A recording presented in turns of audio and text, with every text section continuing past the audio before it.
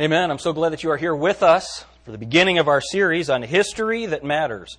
Our theme for the year is Take the Next Step. The Bible says the steps of a good man are ordered by the Lord. And as in my role as pastor at Grace Baptist Church, one of my jobs is to protect the flock. Amen? The way that the pastor protects the flock is not with a gun or with military might. It's with teaching and letting you know where you are and what the truth is and what error is. So what we're trying to do this fall is for us to take the next step in our understanding of the world. To take our next step in the understanding of the world. And it's so important that we know how did we get where we are. Now, how many of you understand that we're in a little bit of a mess? Right? Is that obvious? And in every area, economically, socially, morally, politically, and religiously, this world is in a mess. Well, it didn't just happen overnight. There's a story to it, and that's what we're going to be looking at through this series. This morning's message, we're doing History That Matters. Don't you like that? I'm going to have all of you write on the board 50 times. I will not learn false history. I will not learn false history. I will not learn false history. Go to our slide. We're going to be learning this morning about the two lines of church history. Two lines of church history. The first thing that I want to discern, though, is why is that important? Look at John chapter 8 with me. And let's start reading in verse 28. John chapter 8, verse 28. Then said Jesus unto them, When ye have lifted up the Son of Man. Now what's that speaking of? His cross, His crucifixion. When ye have lifted up the Son of Man, then shall ye know that I am He, and that I do nothing of myself, but as my Father hath taught me, I speak these things. And He that sent me is with me. The Father hath not left me alone, for I do always those things that please Him. As He spake these words, many believed on Him. Now, how many of you think that's a good thing to do? Now here, this is before Jesus Christ went to the cross. Now that Jesus Christ has been to the cross, He died for us. He was buried. He was in the earth for 3 days and 3 nights. Then He rose from the dead, proving that He was, He is, and He always will be God. Amen? Now, that happened. Then, 50 days later, the day of Pentecost took place. And on the day of Pentecost, the Holy Spirit of God came down. And now the Holy Spirit indwells all of those who believe on Jesus Christ as their Savior. Do you all believe that? Well, now we've learned what the church is. That's where we start. But look at what the Bible says in verse 31. Then said Jesus to those Jews which believed on Him, If ye continue in my word, then are ye my disciples indeed. Now notice the difference between belief and discipleship. We come to the Lord Jesus Christ for salvation. We submit to His lordship for salvation. And then we learn of Him and follow Him to be a disciple. Do you see that? And here's the result of that. Here's the result of biblical discipleship. And ye shall know the opinions. And you shall know the beliefs. Is that what it says? You shall know the church doctrines. And you shall know the 39 principles, or what does it say? The truth. And the truth shall make you free. Dear Heavenly Father, please help us to understand the truth. In Jesus' name, amen.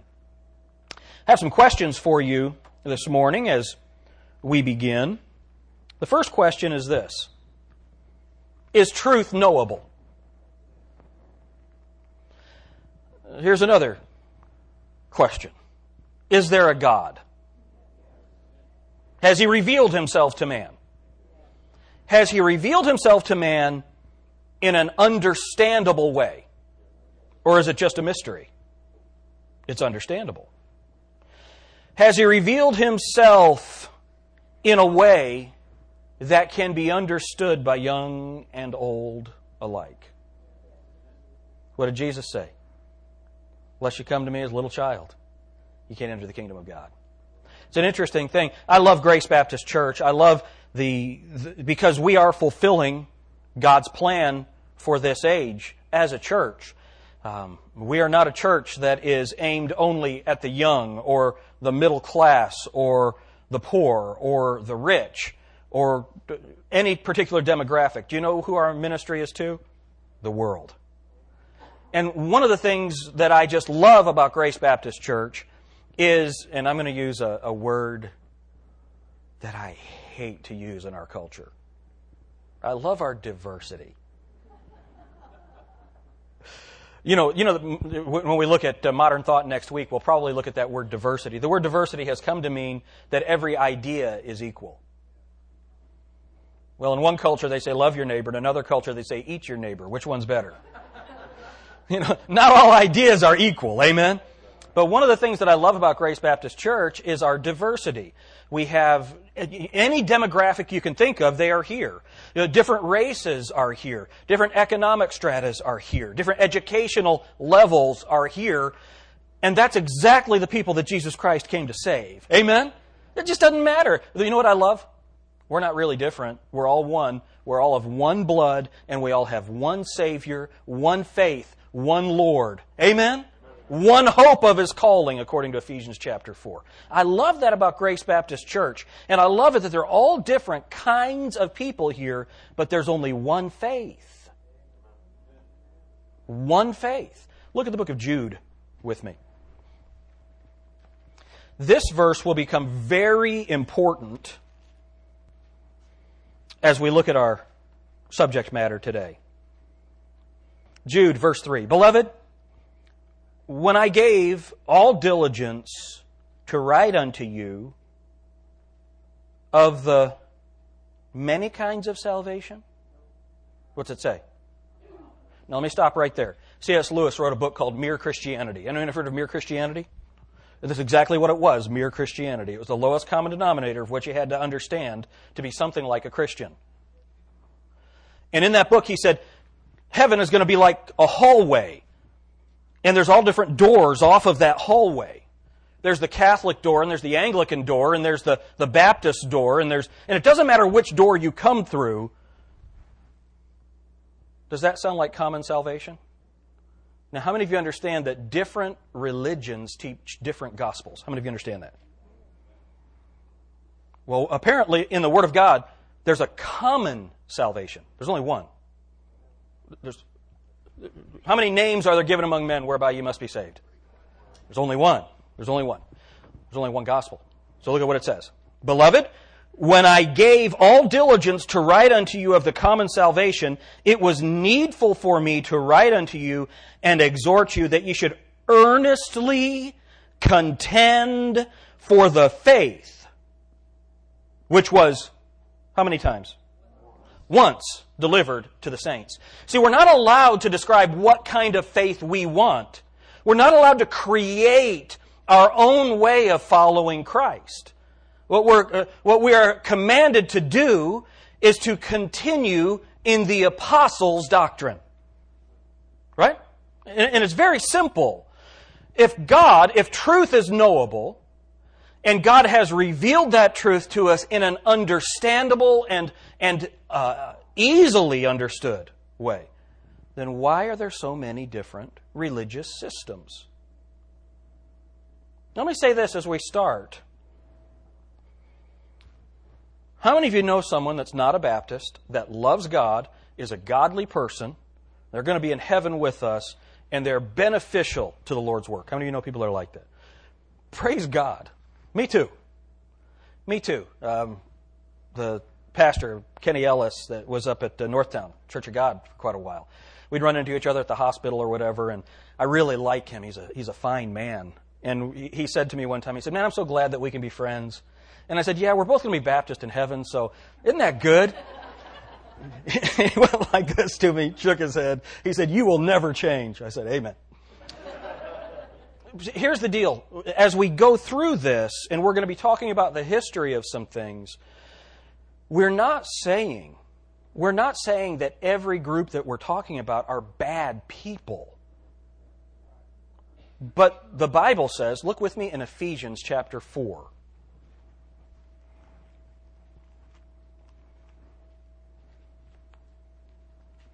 Verse 1. I therefore, the prisoner of the Lord, beseech you, that you walk worthy of the vocation wherewith ye are called, with all lowliness and meekness, with long suffering, forbearing one another in love. Now, that's important.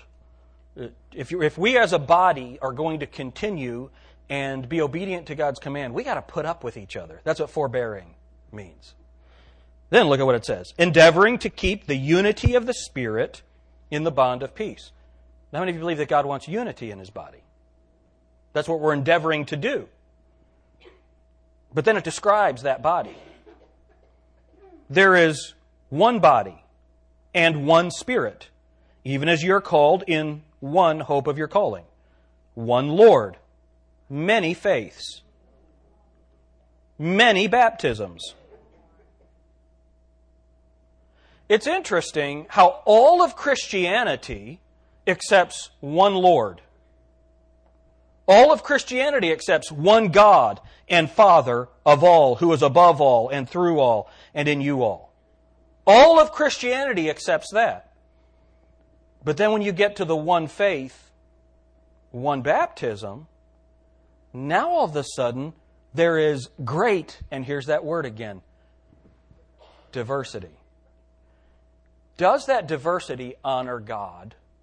We're going to discern that this morning. Now, before we dive in, let's make a couple of distinctions. And let me say this from the start. These services may be longer than normal. So if your pot roast burns, I'm sorry. Presbyterians beat us to Bob Evans. Sorry. Okay. Let's make some distinctions. Very important distinctions. If there is a body, and we're going to be looking at these two lines of church history, all right? You have this line, and you have this line, and there are some that are in here, in this area somewhere. We are here. But there are many in this area that preach the unadulterated gospel of the Lord Jesus Christ. Salvation by grace through faith alone, plus nothing. I'm thankful for every one of them that preach the gospel. As the Apostle Paul said, whether Christ is preached of contention or however He's preached, I thank God for that. Amen? We are thankful for that. But we're not talking about the gospel this morning. We're talking about the church. Y'all see the distinction? How many of you understand the distinction right there? Okay?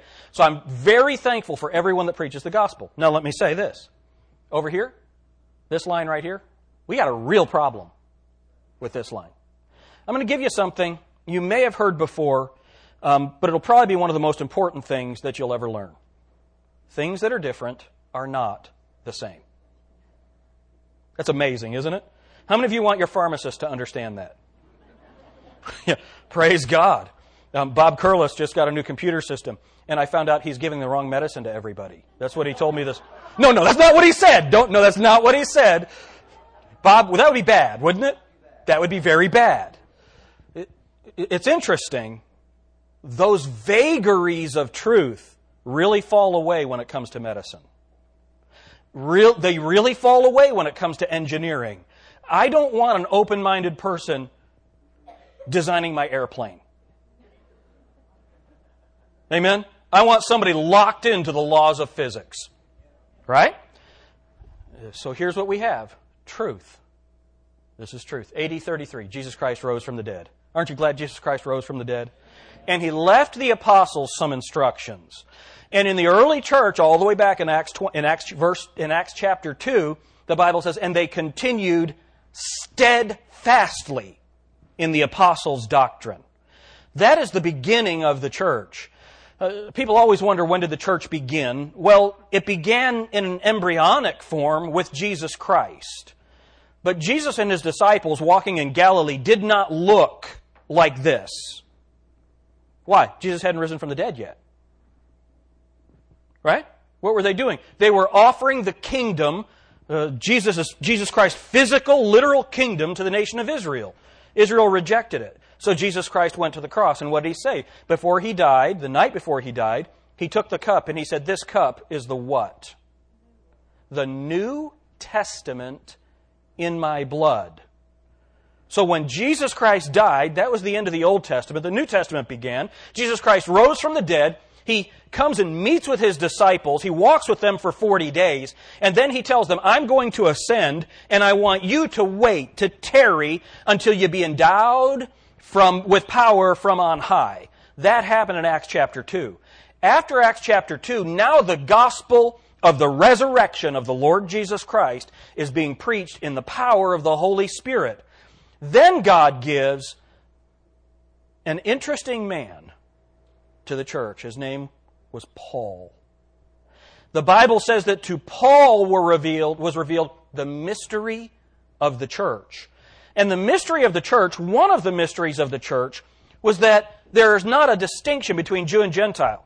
So let's say Chad here is Jewish. He's got the facial hair. So we'll go, Chad's a Jewish, and Patrick can't grow any. So he will say he's Gentile. So what the Bible says, one of the mysteries was that in the church, like Grace Baptist Church, there's no distinction between Jew and Greek. If you come to the Lord Jesus Christ, we're all brothers in Christ. There's no distinction. That was really important because the Jews were told they couldn't marry outside of the Jewish race. Why? Because the Messiah had to come through them. Well, the Messiah has come, so that's not significant anymore. Amen? God's not done with Israel. Don't miss that. That's not what I'm saying. The church did not replace Israel, but in the church, there's neither Jew nor Greek. But we're together. We're one. So that is one of the things that was revealed to Paul as a mystery. The Apostle Paul defined the ordinances for us, baptism and the Lord's Supper. He explained what those things are and how they're to be administered in the church. So the church began with Paul, or with Jesus. It was empowered at Pentecost, and then it was ordered and structured and then propagated under the Apostle Paul. So that's where the church is. Why am I saying that? If you're going to study church history, the first thing that you need to know is what is a church? How many of you think that's probably a good idea? You know, we're going to study the history of airplanes. And then the guy starts writing about cowboys. How many of you understand those are two different things? A cowboy and an airplane. They're two different things. Okay? And it's so interesting. I have here, you can see some down here. This is a book. This is The History of the Christian Church by Philip Schaff. This is the most famous of all of the histories. It has 8 volumes. There's the rest of it down there. Philip Schaff was an absolutely brilliant, brilliant man. It's just amazing the amount of material that he put out. He was also really messed up. Listen to what he wrote. This is the introduction to Volume 1. History should be written from the original sources of friend and foe, in the spirit of truth and love, then he gives some Latin, with malice toward none, with malice towards none, with charity for all, in clear, fresh, vigorous style. Malice toward none, charity toward all. That's the way that history should be written. Okay? He goes on to say, let the dead bury their dead. We prefer to live among the living and to record the immortal thoughts and deeds of Christ in and through His people, rather than dwell upon the outer hulls, the trifling accidents and temporary scaffolding of history, or give too much prominence to Satan and his infernal tribe, whose works Christ came to destroy. Okay, so here's what he's saying. He's going to write a history of the Christian church. And you have all of these volumes in the history of what he's calling the Christian church. See that? And Satan's nowhere to be found. Here, let me help you understand. Some of you are already there. Imagine I'm going to write a history of World War II with no mention of Hitler. How many of you think that would be an accurate history? Be really rough, wouldn't it? I'm going to write the history of the Bolshevik Revolution with no reference to Lenin. What kind of a history would that be? Isn't that interesting? Imagine, I'm going to write the history of America, but the whole book is about Mexico. Well, wait a minute, we're getting closer. That's a different subject.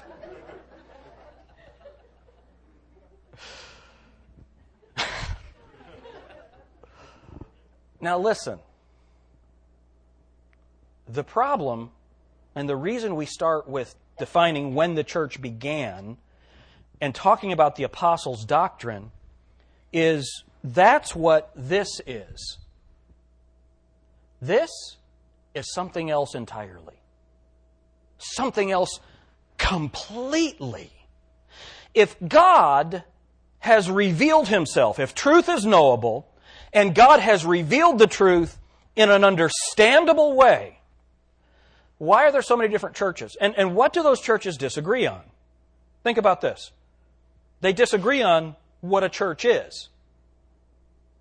They disagree on who the members of the church are, what the leadership of the church is, what the gospel is.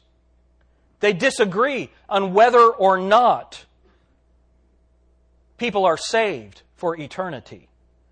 They disagree on whether or not when you die, the judgment follows. Now, how many of you think the Bible gives us some answers on those subjects? Seriously. Well, then why do people disagree on those subjects? That's what we're looking at today.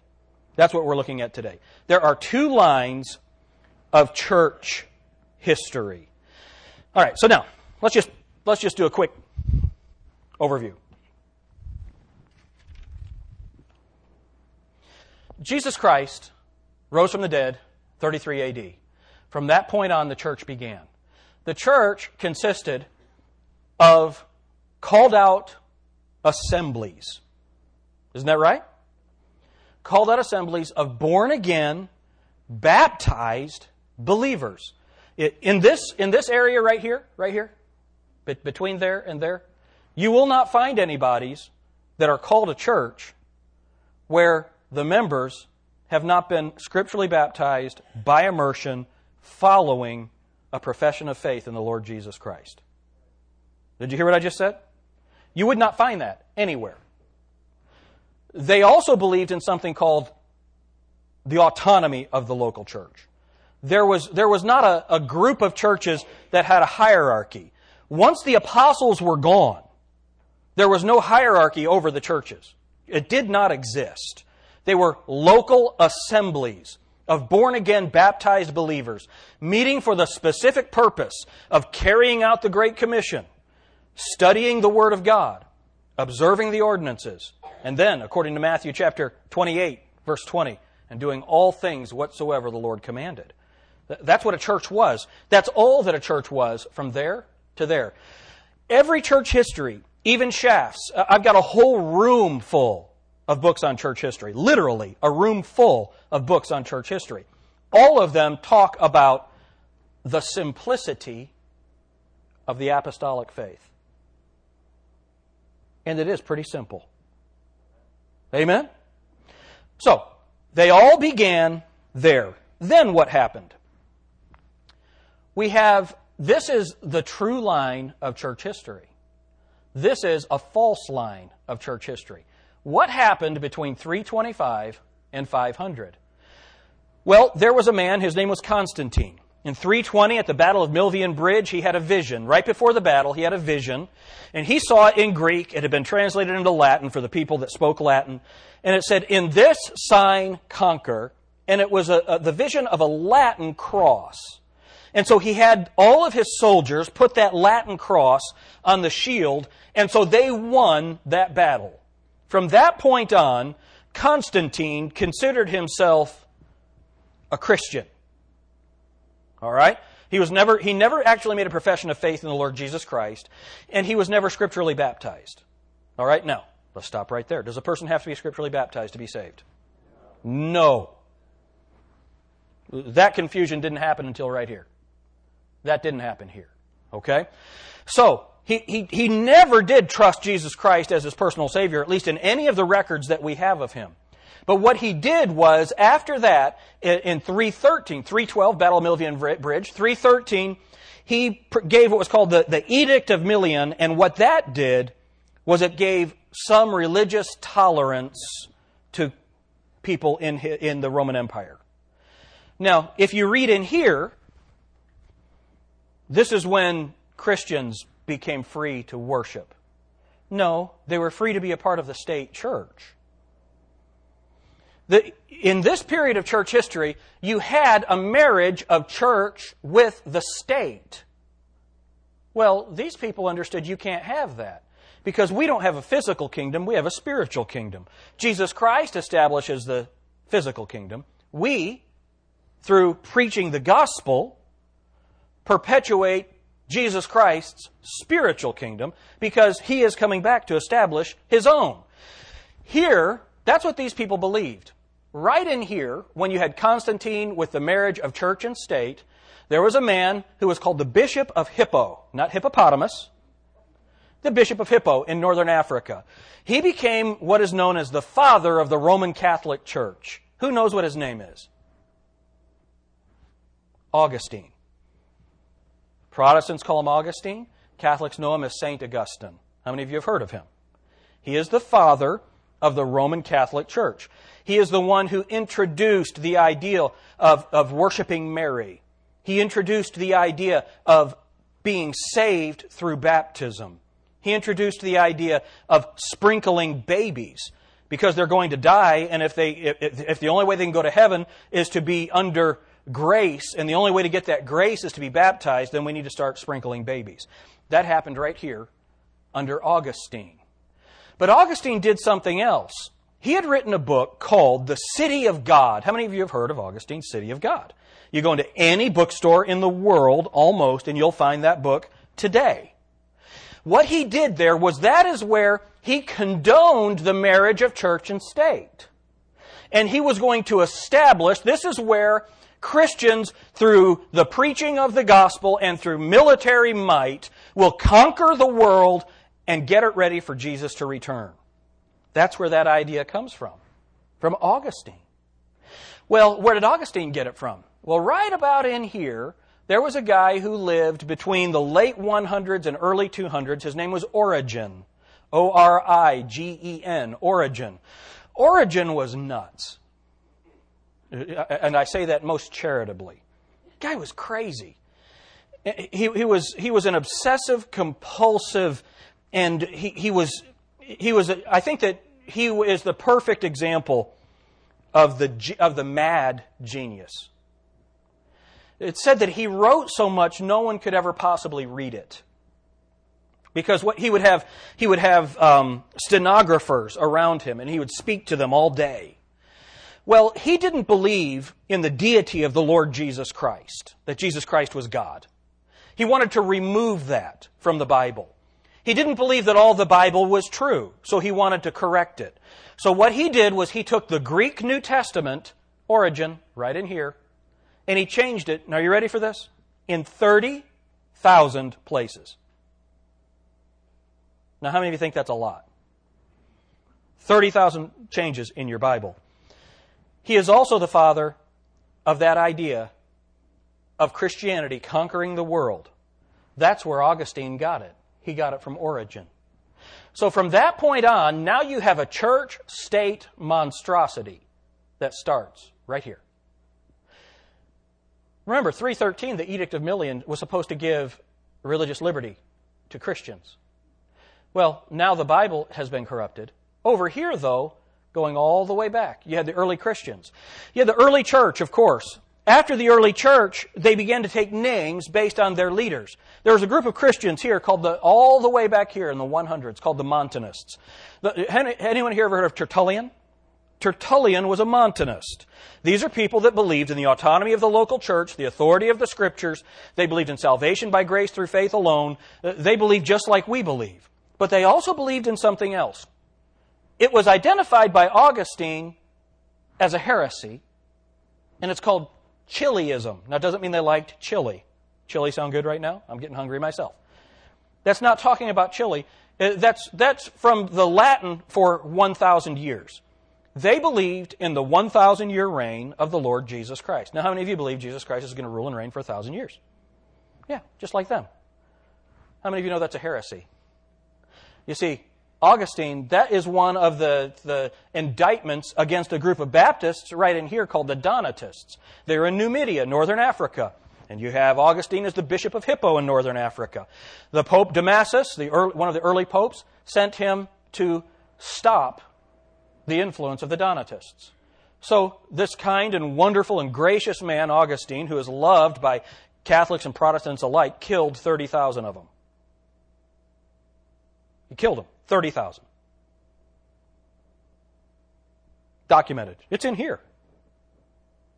Killed 30,000 of them. Now, how many of you think that might be a problem? Right?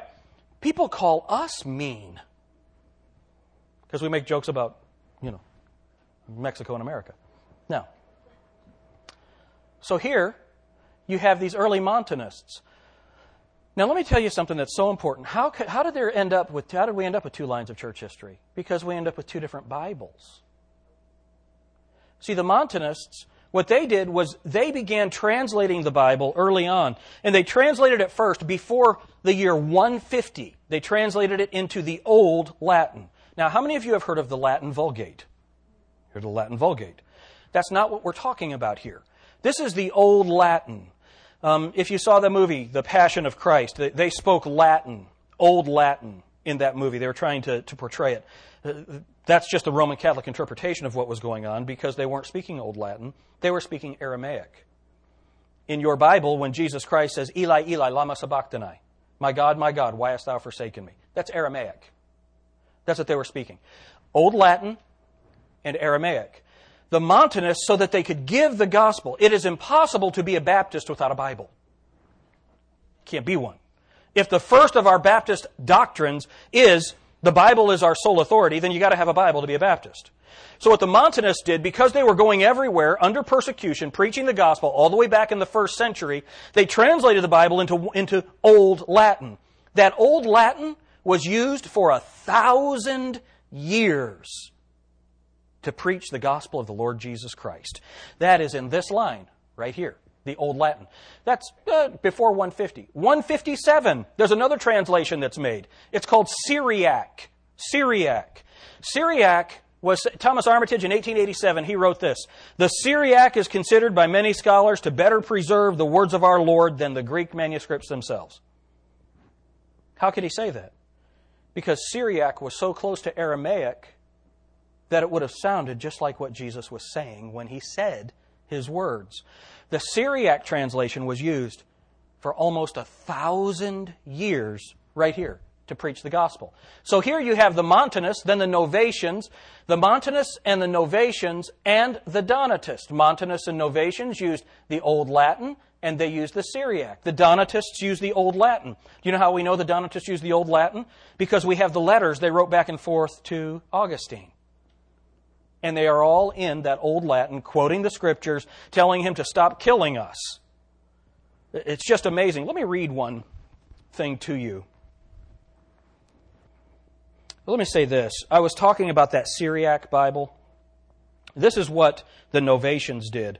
According to Frederick Scrivener, one of the 19th century's greatest textual scholars, the Old Latin version was likely translated from the Greek roughly 157.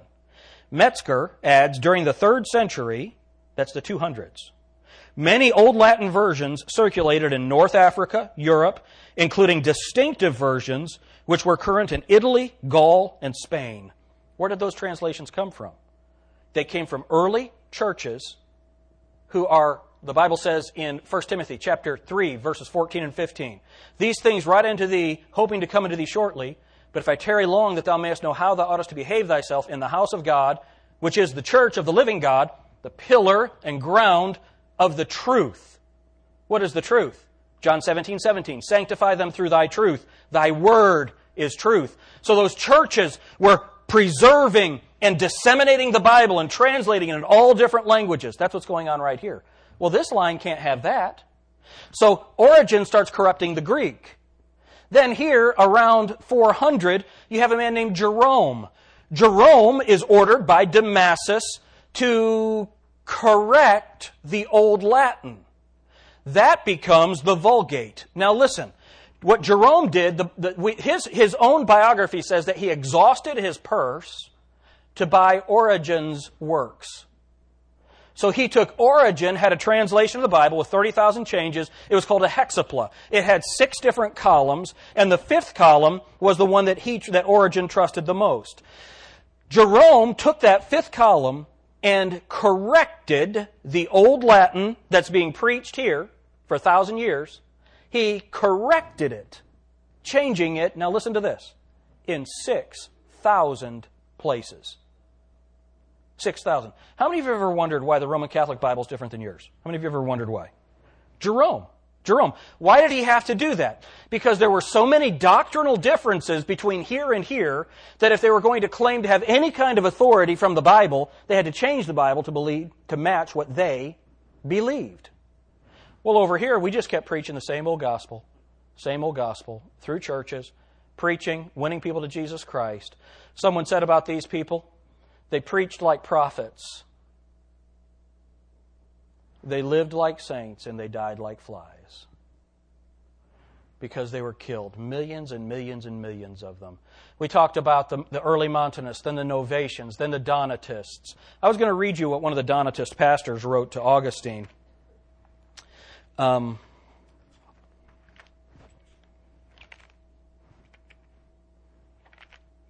This was the edict from Augustine. That person's rebaptizing and the person rebaptized should be punished with death. What a great man of God. Now here's the deal. You might be here this morning and disagree with the application of church doctrines. You might disagree with us. You know what I say? Praise God, man. I'm glad you're here. Let's go have a cup of coffee. You can buy. We're not going to kill you. I don't understand that. We're going to look at that, the history of modern terrorism, Islam and the Crusades, the history of modern terrorism. That's one of our subjects that we're coming to. But we got to build these other things through it before. So here's one of the letters. This is Petilian. He wrote to, and you know who preserved this for us? Philip Schaff. I have in my office the Ante-Nicene, Post-Nicene Church Fathers. He collated all the writings of all the early Christians that we have available. I've got them in my library. Everything that was written, I've got them in there. What I'm going to read to you is from that. This is the preserved history of Augustine against the Donatists. Here's what Petilian, one of the Donatist pastors, wrote. Think you to serve God by killing us with your hand?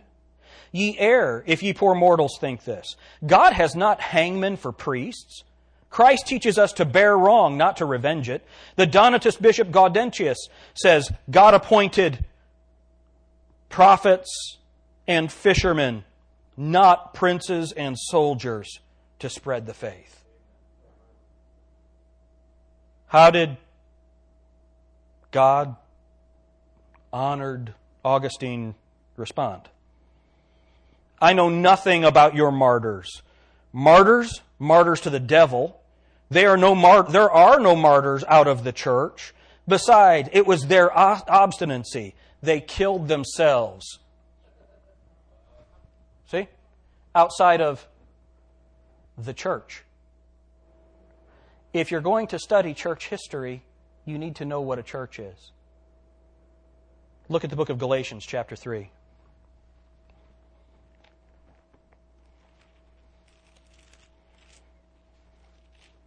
Now let's go to Galatians, chapter 1.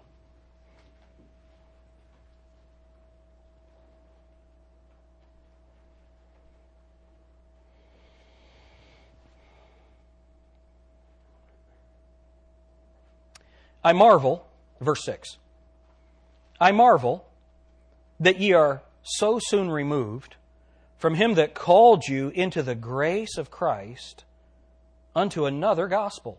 Now let me stop right here. So what Paul is saying, and we're going to read on in a second, but what Paul is saying is you have two options here. The grace of God and another gospel. You see that? There's only one true gospel. For by grace are you saved through faith, and that not of yourselves. It is the gift of God, not of works, lest any man should boast. Amen? And we've really gotten that messed up. In the 20th century, you had even independent Baptists who made the external so important that if you didn't look a certain way, then you probably weren't a Christian. How many of you know people like that? I was at a meeting this week, and there was a preacher there, and he had a book table. And on the book table, I almost had a heart attack. I'm telling you, I almost had a heart attack. He's got Amish books on his book table from Christian Light, the Amish publishing house. Now, y'all might not know this. You might not have studied it. Amish doctrine is another gospel. It is just what Paul was describing in the book of Galatians, adding your good works to the gospel. We were over in Amish country last week, week before last, and this guy was going to give us a buggy ride. You know, the Amish lady divorced her husband because he drove her buggy, right? We were going to go on a buggy ride. And Laura was doing something, and me and the kids were in the buggy, and just wonderful, kind Amish man. His name was Eli. And I said, Eli, I'm a Baptist preacher. And he said, yeah, our beliefs are very similar. And I said, I was wondering, in your faith, what does a person have to do to go to heaven? Well, you believe in Jesus, and you believe in Jesus Christ. I think he said his resurrection. Jake, did he say his resurrection? You have to believe in the resurrection. He said, and then you have to live a good life. Anybody here living a good life? If any man say he hath no sin, he's a liar, and the truth is not in him.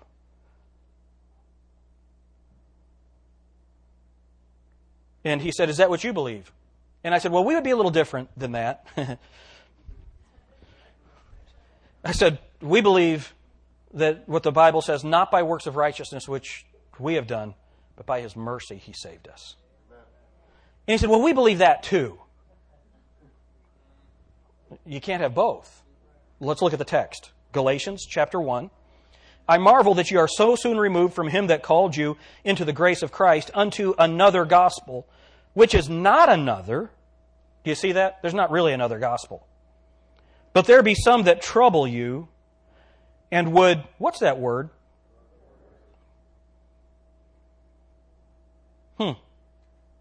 The gospel of Christ. So another way to say it would be gospel perverts. Would pervert. It's amazing how fitting that is with this line. I understand it got really quiet right here all of a sudden. How many of you have heard of the perversion going on in this line? How many of you have heard of that? And see, that's only in the 20th century. You study the history of what went on in the convents and monasteries. Do you know, under the Albigensians, around 1000, there were a group of Baptists, right in here, right about there, called the Albigenses. Oh, by the way, these people, they got in the city of Béziers under St. Dominic. Anyone heard of St. Dominic? Did you know that St. Dominic is the father of the Crusades? Well, let me say it better. St. Dominic is the father of the Inquisition. He was sent by Pope Innocent III to burn the Albigenses. So they got 60,000 of them in the city of Béziers on one day in 1100, in the 1100s. One day, 60,000 of them. Killed them all. The soldier said to their leader, to the papal legate, he said, well, there's some people in here that might be of the church, talking about the Catholic Church. He said, what should we do? The papal legate said, kill them all. The Lord will know those who are His own. Does that sound like perversion? Right? But during this time of the Albigenses, there was a common saying among the people. If somebody said something repulsive to them, they'd say, I'd rather be a priest. You want to eat that mud? I'd rather be a priest. That's what they would say. That's from history. That's not a Baptist preacher throwing aspersions on this. We must understand, this is history. You can have your own opinions. You're not allowed to have your own facts. Right? This is history. And the Bible says if anybody brings another gospel, look at what it says. What are they doing when they trouble you with another gospel? What are they doing to it at the end of verse 7? Pervert the gospel of Christ. But though we or an angel from heaven preach any other gospel unto you than that which we have preached unto you, let him be accursed. Now you understand that means damned to hell, right? And we said before, or as we said before, so say I now again, if any man preach any other gospel unto you than that ye have received, let him be accursed. For do I now persuade men or God? Or do I seek to please men? For if I yet pleased men, I should not be the servant of Christ. Now remember what happened. Look at chapter 2. Chapter 2, verse 7. But contrariwise, when they saw that the gospel of the uncircumcision was committed unto me, that's the gospel to the Gentiles, as the gospel of the circumcision was unto Peter. Peter preached to the Jews, Paul preached to the Gentiles primarily. For he that wrought effectually in Peter to the apostleship of the circumcision, the same was mighty in me toward the Gentiles. And when James, Cephas, and John, Cephas is Peter, James, Cephas, and John, who seemed to be pillars, perceived the grace that was given unto me, they gave to me and Barnabas the right hands of fellowship, that we should go unto the heathen, and they unto the circumcision. So who are the heathen? The Gentiles. All right, remember this is Acts chapter 13, when they laid their hands on them, sent them out to preach the gospel. Now look at verse 10. Only they would that we should remember the poor, the same which I also was forward to do. But when Peter was come to Antioch, I withstood him to the face, because he was to be blamed. What was he doing? He was acting like the separated Jews and wouldn't eat with the Gentiles. What was he saying? He was allowing for works to be added to the gospel. He was allowing for Jewish law to be added to the gospel. And what did Paul do? He withstood Peter to his face and then wrote it in a letter that God preserved for 2,000 years for us to read at Grace Baptist Church in October of 2010. Do you see how important it is to confront people not only that teach false doctrine, but that practice things that violate right doctrine? Do you see that's what happened? And this is the book of Galatians. Remember what Martin Luther said about the book of Galatians? He held it. He said, it's my Catherine. Catherine was his wife. It was his favorite book in the Bible. He loved it because it's about grace. Wait a minute. Damning people to hell, withstanding people to their face in the book of grace? Yeah, because grace that takes away from the gospel is not grace. It's perversion that sends people to hell. That's why this becomes so important. There's a true line of church history. Now, what happened in 1517? 1054, that's the Great Schism. 1054, there was a split, and you had the Roman Catholic Church, and then out of that split off the Orthodox Church, the Eastern Greek Orthodox. 1054, the Great Schism. Here, 1517. What happened in 1517? Huh? Martin Luther, Protestant Reformation, Diet of Worms, October 31st. He nails before the Diet of Worms, he nails his 95 Thesis to the door of the Castle Church, Wittenberg, Germany, okay? And that begins what's called the Protestant Reformation. Well, there are people here that say that not here, but people in our time that say that Martin Luther rediscovered the gospel. That means that from here to here, nobody got saved.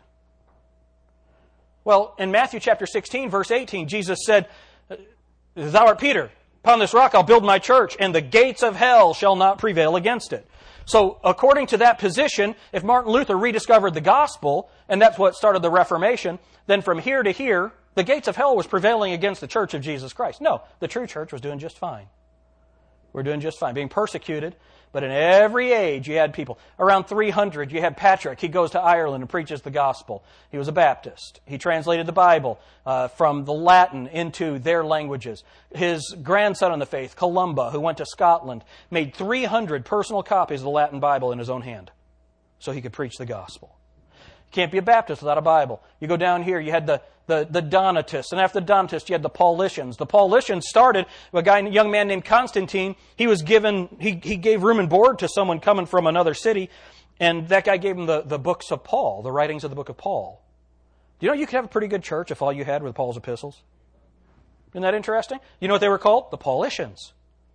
because they had the writings of the book of Paul. Well, they ended up with the whole Bible, but they started preaching the gospel. They translated the Bible into about 15 different languages out of that old Latin Bible, the Paulicians. Under the Paulicians, in a city called Tepris in Armenia, was the first city of any kind to have religious liberty. The Baptists had gained control through, not through war, because Baptists don't do that, but they had gained control in the government. And so they had complete religious liberty. Muslims, Jews, other forms of Christianity, all complete religious liberty. Around 900. That city was destroyed after about 200 years, and there was not liberty anywhere again until you got to about 1635, the United States and Rhode Island. Now, here you have 1517. What happened here, though? Notice these lines converge again. You had the Reformation, where people started preaching the gospel of the grace of the Lord Jesus Christ. Not all of them. If you look at the Augsburg Confession, under Melanchthon and Luther, they say that baptism is required for salvation. Go look at it today. It's still available, Augsburg Confession of Faith, written by Philip Melanchthon, approved by Martin Luther. It says that baptism is required by faith. It also says we are not like the Donatists. We are not like the Anabaptists. That's what it says. So, anyway. 1611, what happens? Well, all the way back here in 1517, a little bit before that, 1452, Gutenberg prints his first Bible. After you have the invention of movable type, then you have the Enlightenment comes, all of this taking place in here because of the printed page. But the most important printed page came in 1535. William Tyndale translated the Bible into English. Of course, he was killed. Then you have the Matthews Bible, then the Coverdale Bible, then the Geneva Bible, then the Great Bible, then the Bishop's Bible. And then you came to 1611. And after the Hampton Court Conference in 1604, they translated the Bible into English again based on those previous translations, and now you have the King James Bible of 1611. Here's what happens. Towards the end of the 1400s, early 1500s, you have the defeat of the Spanish Armada. Why is that important? Because here, at 1516, you have Desiderius Erasmus. He collates the Scriptures and comes up with what is later called the received text. Martin Luther takes that text of the Greek New Testament, translates it into German. That New Testament is preached all over. In the early 1520s, it's printed by Froschauer in Zurich, Switzerland. And those early Baptists, Felix Manz, Balthasar Hubmaier, Conrad Grebel, George Blaurock, they go all through Switzerland preaching the gospel. Of course, they're all dead by 1527, killed by either the Protestants or the Catholics. But the gospel started there. So then what you end up with here, you have a split. As the Reformation takes place, you have two lines that take place in the Anglican Church. 1534, you have Henry VIII wants to divorce his wife, Catherine, because she can't have kids that'll live. And he wants to marry his girlfriend, Anne Boleyn. So he petitions the Pope to have the Pope annul his marriage. The Pope says no. He's taking great stand for truth. And won't do it. So Henry VIII severs the relationship of England with Rome. And that was better for England anyway, because they were second-class citizens in Rome anyway. Of the 50 bishops, only one of them could be English. And so they were feeling bad. And so Henry VIII makes himself, 1534, the head of his own church, and that's the Anglican Church. Now, was that Protestant or Catholic? Well, it depends on who the king was, because the king was the head of the church, as opposed to the King Jesus being the head of the church. You see? So now we got a problem. You're going to ask somebody here in this period, are you Protestant or Catholic, who's an Anglican? They're going to say, okay, who's the king? Who's the queen? How many of you see that's a problem? All right? So what happens, though, is Elizabeth comes to the throne. Good Queen Bess. She comes to the throne. A little before that, you have the defeat of the Spanish Armada. The reason the defeat of the Spanish Armada was so important, here you have all those Bibles have been translated, but the problem is all of these Protestant places. I mentioned Erasmus. He has his text. Within 100 years of Erasmus compiling his text, the Bible's translated into 1,600 languages. How many of you think that might have something to do with the Reformation? That had everything to do with it. That's what it was about, the Word of God, not about people. Okay? So now what happens? The problem, though, is all of these cities that have the Bible now, they're all still within marching distance of Rome. So what happens? When England becomes the ruler of the sea. How How many of you have ever heard this? The sun never sets on the British Empire. What happens is you have Western mind and Western thought right here, from here on, controlling 85% of the globe. 85% of the globe. Do you know what the language of trade was? Initially French. What did it turn into? English. Now you've got the Bible. You've got the Bible, and so what happens is, you see how you have this, you have the lines diverge, and here they come back together. This line stays, you have the Roman Catholic Church still fighting. Remember what happened here after the Reformation. What did the Catholics do? What did they call what the Catholics did? The Counter-Reformation. That's when they declared that Council of Trent, anybody who believes in salvation by grace through faith alone is anathema, damned to hell. That's what they said. How many of you understand we believe in salvation by grace through faith alone? Then you've been damned to hell. Aren't you glad God's your judge, not this? Okay, so Council of Trent. Another interesting thing that happened at Trent was those 14 books that are between Malachi and Matthew in the Roman Catholic Bible called the Apocrypha, those all of a sudden became canonical or inspired. They were never considered that before. Isn't that interesting? Those are some of the things that begin happening. Why? Because the Catholic Church is fighting back against the Reformation. So what happens for this period of time, from about 1611 through 1881, about 250 years, all of a sudden you have Baptists and Lutherans and Presbyterians and conservative Anglicans and Methodists all preaching the gospel out of a King James Bible. And what happened? Every historian will talk about that period as being the greatest period of missionary expansion in the history of the world. Well, how did we get to where we are right now? Remember, what's going on here in this time, right here? They're laying off policemen. Bars are closing. This is when the great utopians are taking place. H.G. Wells and this great rise of humanism. They're saying the world is getting better. That's what that whole thing was about. H.G. Wells wanted to kill himself after World War I because his utopian ideas didn't work. How did we get here? Well, here you have these two lines of church history that are so important. You have these people believing that Jesus Christ is going to come and establish His kingdom. So we are supposed to preach the gospel of the Lord Jesus Christ. We don't kill people. We preach the gospel. We just preach the gospel. Get them saved, baptize them, train them up, send them out. Get them saved, baptize them, train them up, send them out. Get them saved, baptize them, train them up, send them out. Amen? That's been going on for 2,000 years. Over here, you have a joining of message. Have you ever wondered why there became this great unity among pretty much all faiths? You know, you had the great fundamentalist meetings, and at the great fundamentalist meetings you had Presbyterians and Anglicans and Methodists and Baptists, some. Why? Because the basis of the message became very similar right in here. Salvation by grace through faith, and Jesus Christ is coming again to establish His kingdom. That became the message. What happened here? Why did the lines diverge? Do you know that in 2009, the Anglican Church and the Roman Catholic Church began accepting members of each other again? 2009. What happened? These churches are coming back together. 1984. Great document, Evangelicals and Catholics Together. ECT document, 1984. This is leaders, Charles Colson, J.I. Packer, Roman Catholics, all coming together, Evangelicals and Catholics together. Unity. Unity. What's happening? Right here.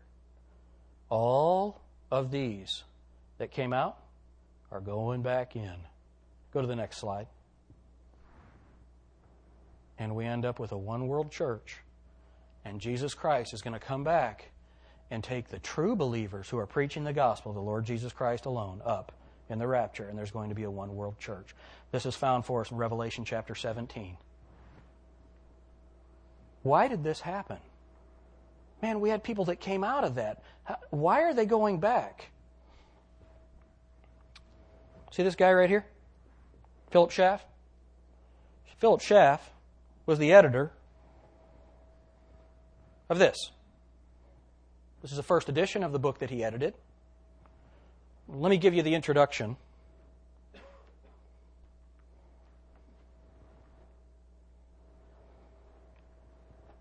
This is chapter 5. Defects of the King James Version. It's excellent, but defective. Do you know what that is? That's the history of the translation, and this is the Revised New Testament of 1881. What happened? I've told you there are two lines of church history. There's a true line. In each of these cases, you had the original Greek manuscripts, Hebrew manuscripts, Aramaic manuscripts. Then you had translations that went into Syriac and Old Latin. Then those were carried on and they were translated. Then they were printed about 1452. It started to be printed. 1535, translated into English. You get to 1611 and it's disseminated around the world. Greatest period of missions as the pure, unadulterated Word of God is preached. What happened over here? Origen corrupted the text. Jerome brought it into Latin. Around that same period of time, around 1000 right here, the Syriac Peshitta. Peshitta means pure. That was corrupted. And so over here you have this false line of manuscripts. That false line of manuscripts never got over here. When you read of the Paulicians, we have their writings. No, I'm sorry, the Albigenses. We have the writings of the Albigenses, and they use the Old Latin. And the Scrivener, one of the key men on the Bible text in the 1800s, he looked at that Albigensian text, and it said it had escaped the errors of the Vulgate. So you had that true line of texts. Well, when that's translated, then you've got the pure line. Anything that is translated accurately from that line is the pure line of manuscripts.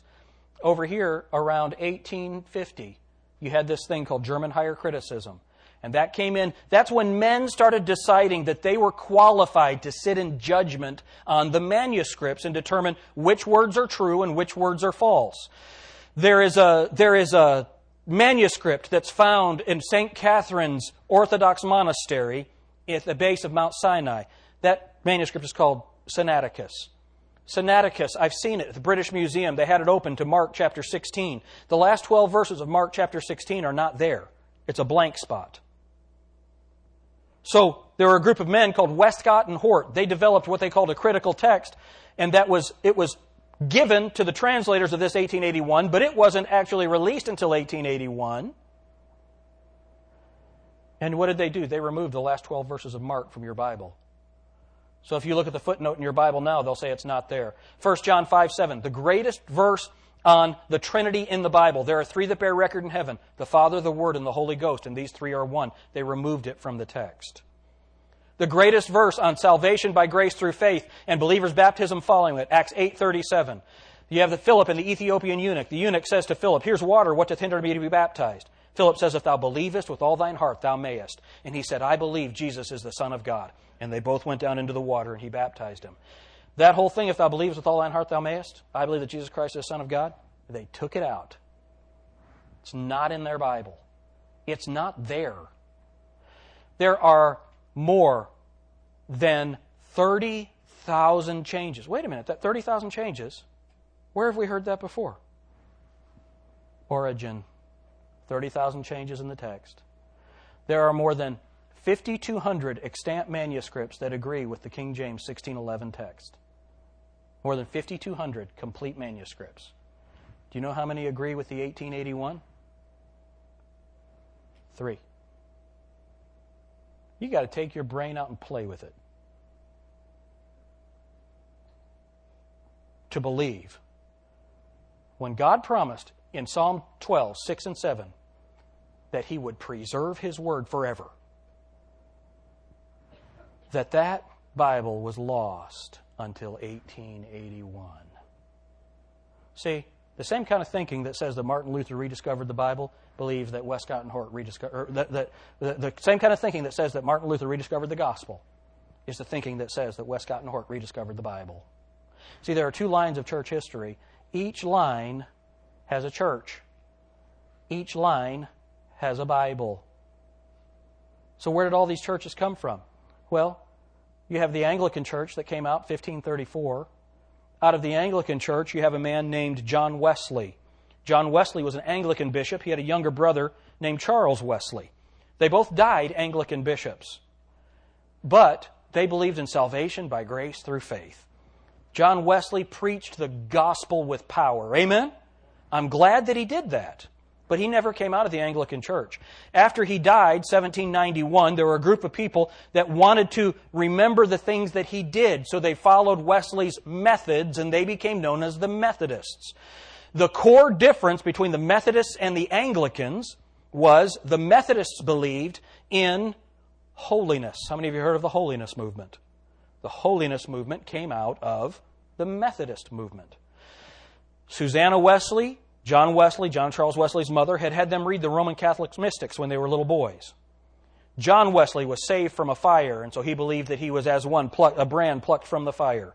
He believed in a personal experience, and he spent his whole life looking for those deeper personal experiences. So he believed in holiness. He believed in salvation by grace, which is great. Amen? But he also believed in a second working of the Holy Ghost, where then the Holy Spirit comes upon you at some other point.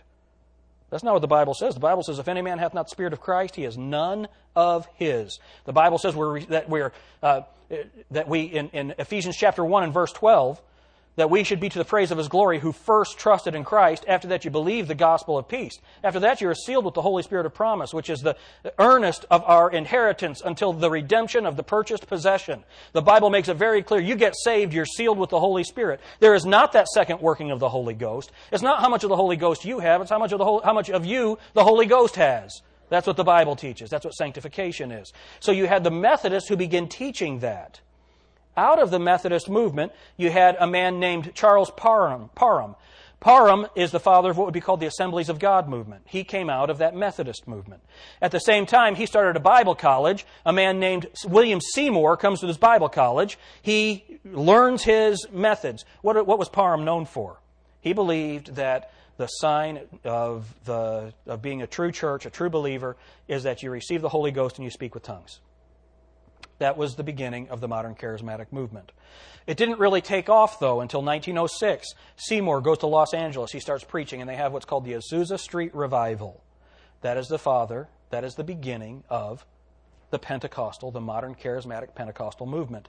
That all came out of Methodism, which came out of Anglicanism, which came out of the Catholic Church. Then you also had Luther. Luther had the Lutherans. At the same time, a little bit after Luther, you had John Calvin in Geneva. You had John Knox in Scotland. They are the fathers of what's called the Presbyterian movement. Now, Lutheran, Presbyterian, Methodist. Many great preachers of the Word of God from those groups. Amen? Many great preachers of the Word of God. But there was a problem. Why is it that all... Now, I know I've gone long. How many of you would agree with me that I've gone long? Okay?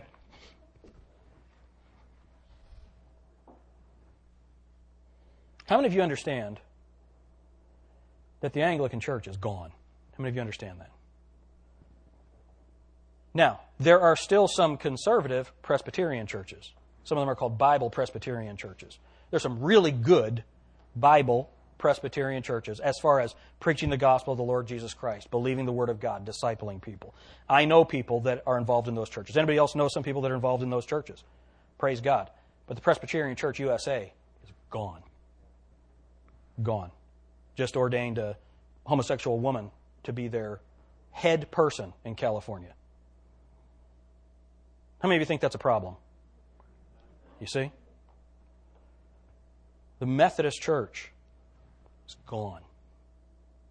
There are still conservative Methodist congregations in different places. How many of you know some of them?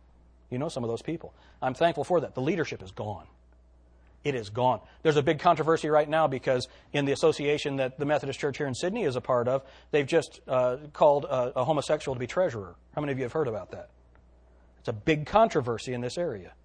Can I ask you a question? What are the chances of Grace Baptist Church having a homosexual treasurer? There is not a chance.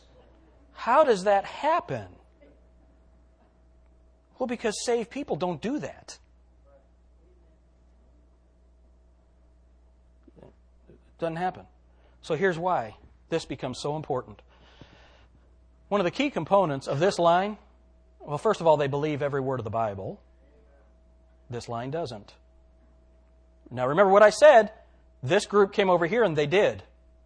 After the Reformation, many of them believed every word of the Bible. Methodists, Anglicans, Presbyterians. Out of the Methodists in 1906 came the Nazarenes.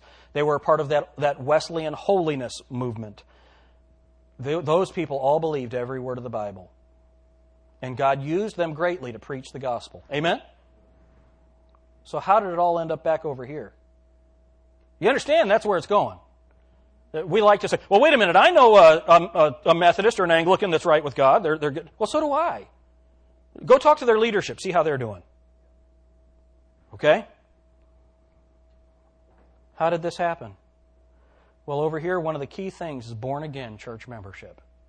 You can't be a member of Grace Baptist Church without making a profession of faith in the Lord Jesus Christ, manifesting a holy life, and then following the Lord in believer's baptism. You can't be a member here without that. And you cannot vote or have anything to do with our church business if you're not a member. You can come, you can be a part, you can even serve the Lord here. But you can't be a part of the leadership without being born again, baptized, and identifying with our doctrine. Amen? Let me show you why. 1 Corinthians chapter 1. Thank you for your patience. I know this has been a little longer than normal. Not as long as the football game you'll watch this afternoon. Some of the hitting has been as hard. But 1 Corinthians chapter 1, verse 10. Now I beseech you, brethren, by the name of our Lord Jesus Christ, that ye all speak the same thing, and that there be no divisions among you, but that ye be perfectly joined together in the same mind and in the same judgment. You may be sitting out there, well, I don't agree with you. Great. There's lots of churches in town. We wish you the best. We love you. We want God to work in your life. You can't be in leadership here if we don't agree. I remember one time I did the Why Baptist thing here. It's when I first did it. And Maureen had a group of people here doing a drama thing. So we had a lot of guests. And there was a preacher from another, I can't remember if he was Lutheran or Methodist. He came up to me after the service and said, I want you to know, I don't agree with what you said tonight. I just smiled. I said, well, if you did, then you'd be a Baptist. You don't have to agree with me. You know, isn't that the truth? You know what that's called? That's one of the other things that has marked this side. Individual soul liberty. You're a free moral agent to believe anything you want. You want to believe the moon's made of Swiss cheese? Go right ahead. You can believe anything you want. You want to believe that Mary will get you into heaven? Go ahead and believe that. Go ahead. If you want to believe that whatever, you name it. You want to believe we're going to be reincarnated and I can come back as a frog. You can believe that. But you can't be here. You can't be here. So now you have the attack on the Word of God that leads back to the one world church. Can I give you an example of how that happens and I'll be done?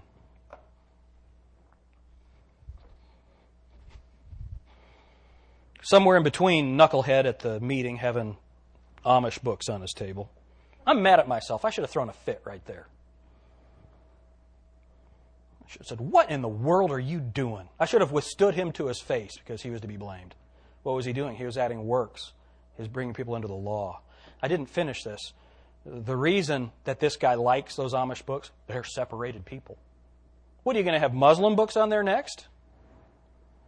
Separation for what reason? We're separated unto Christ. Amen? How many of you think a Christian ought to be different than the world? You believe that?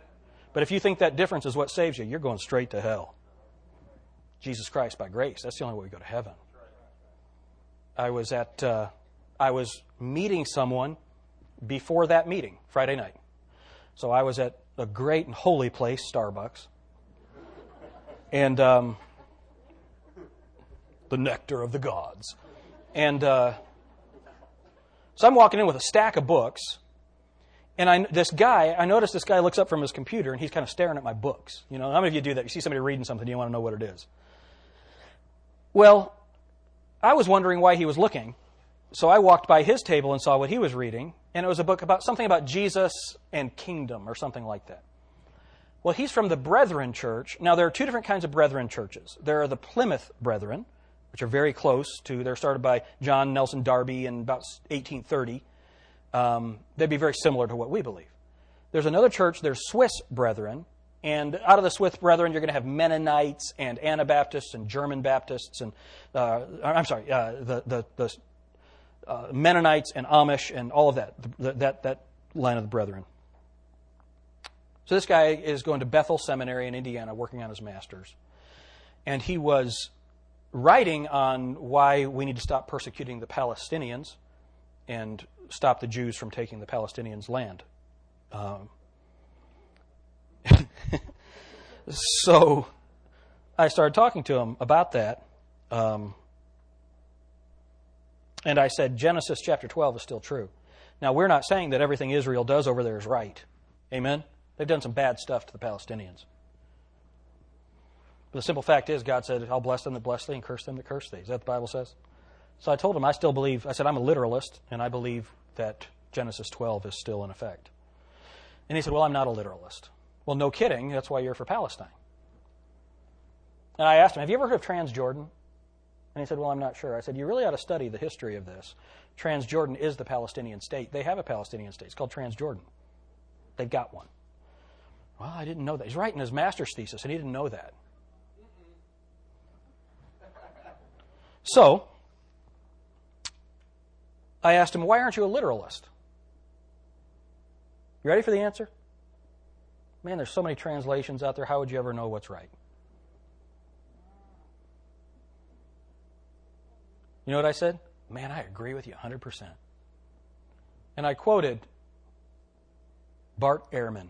Bart Ehrman came from a fundamentalist church, went to Moody Bible Institute, graduated from Moody Bible Institute, went to Wheaton College, got his master's of divinity at Wheaton College, went to Princeton Theological Seminary, and got his doctorate at Princeton.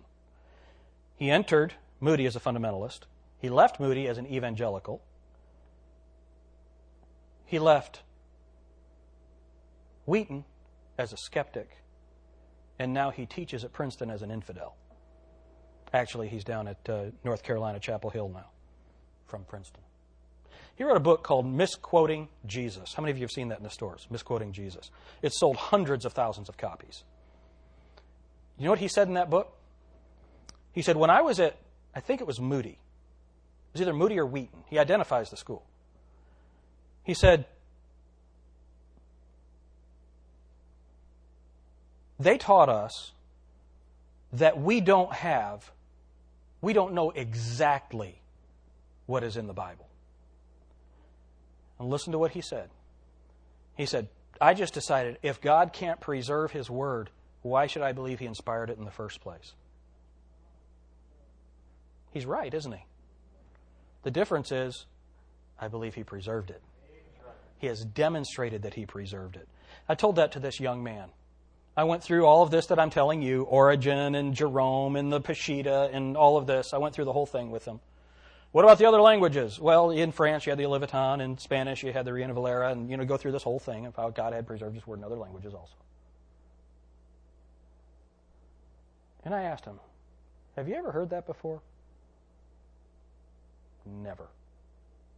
About to graduate, writing his master's thesis from a Christian seminary, and has never heard about the two lines of church history. Satan's done a pretty good job, hasn't he? Would you go to Genesis chapter 3 with me?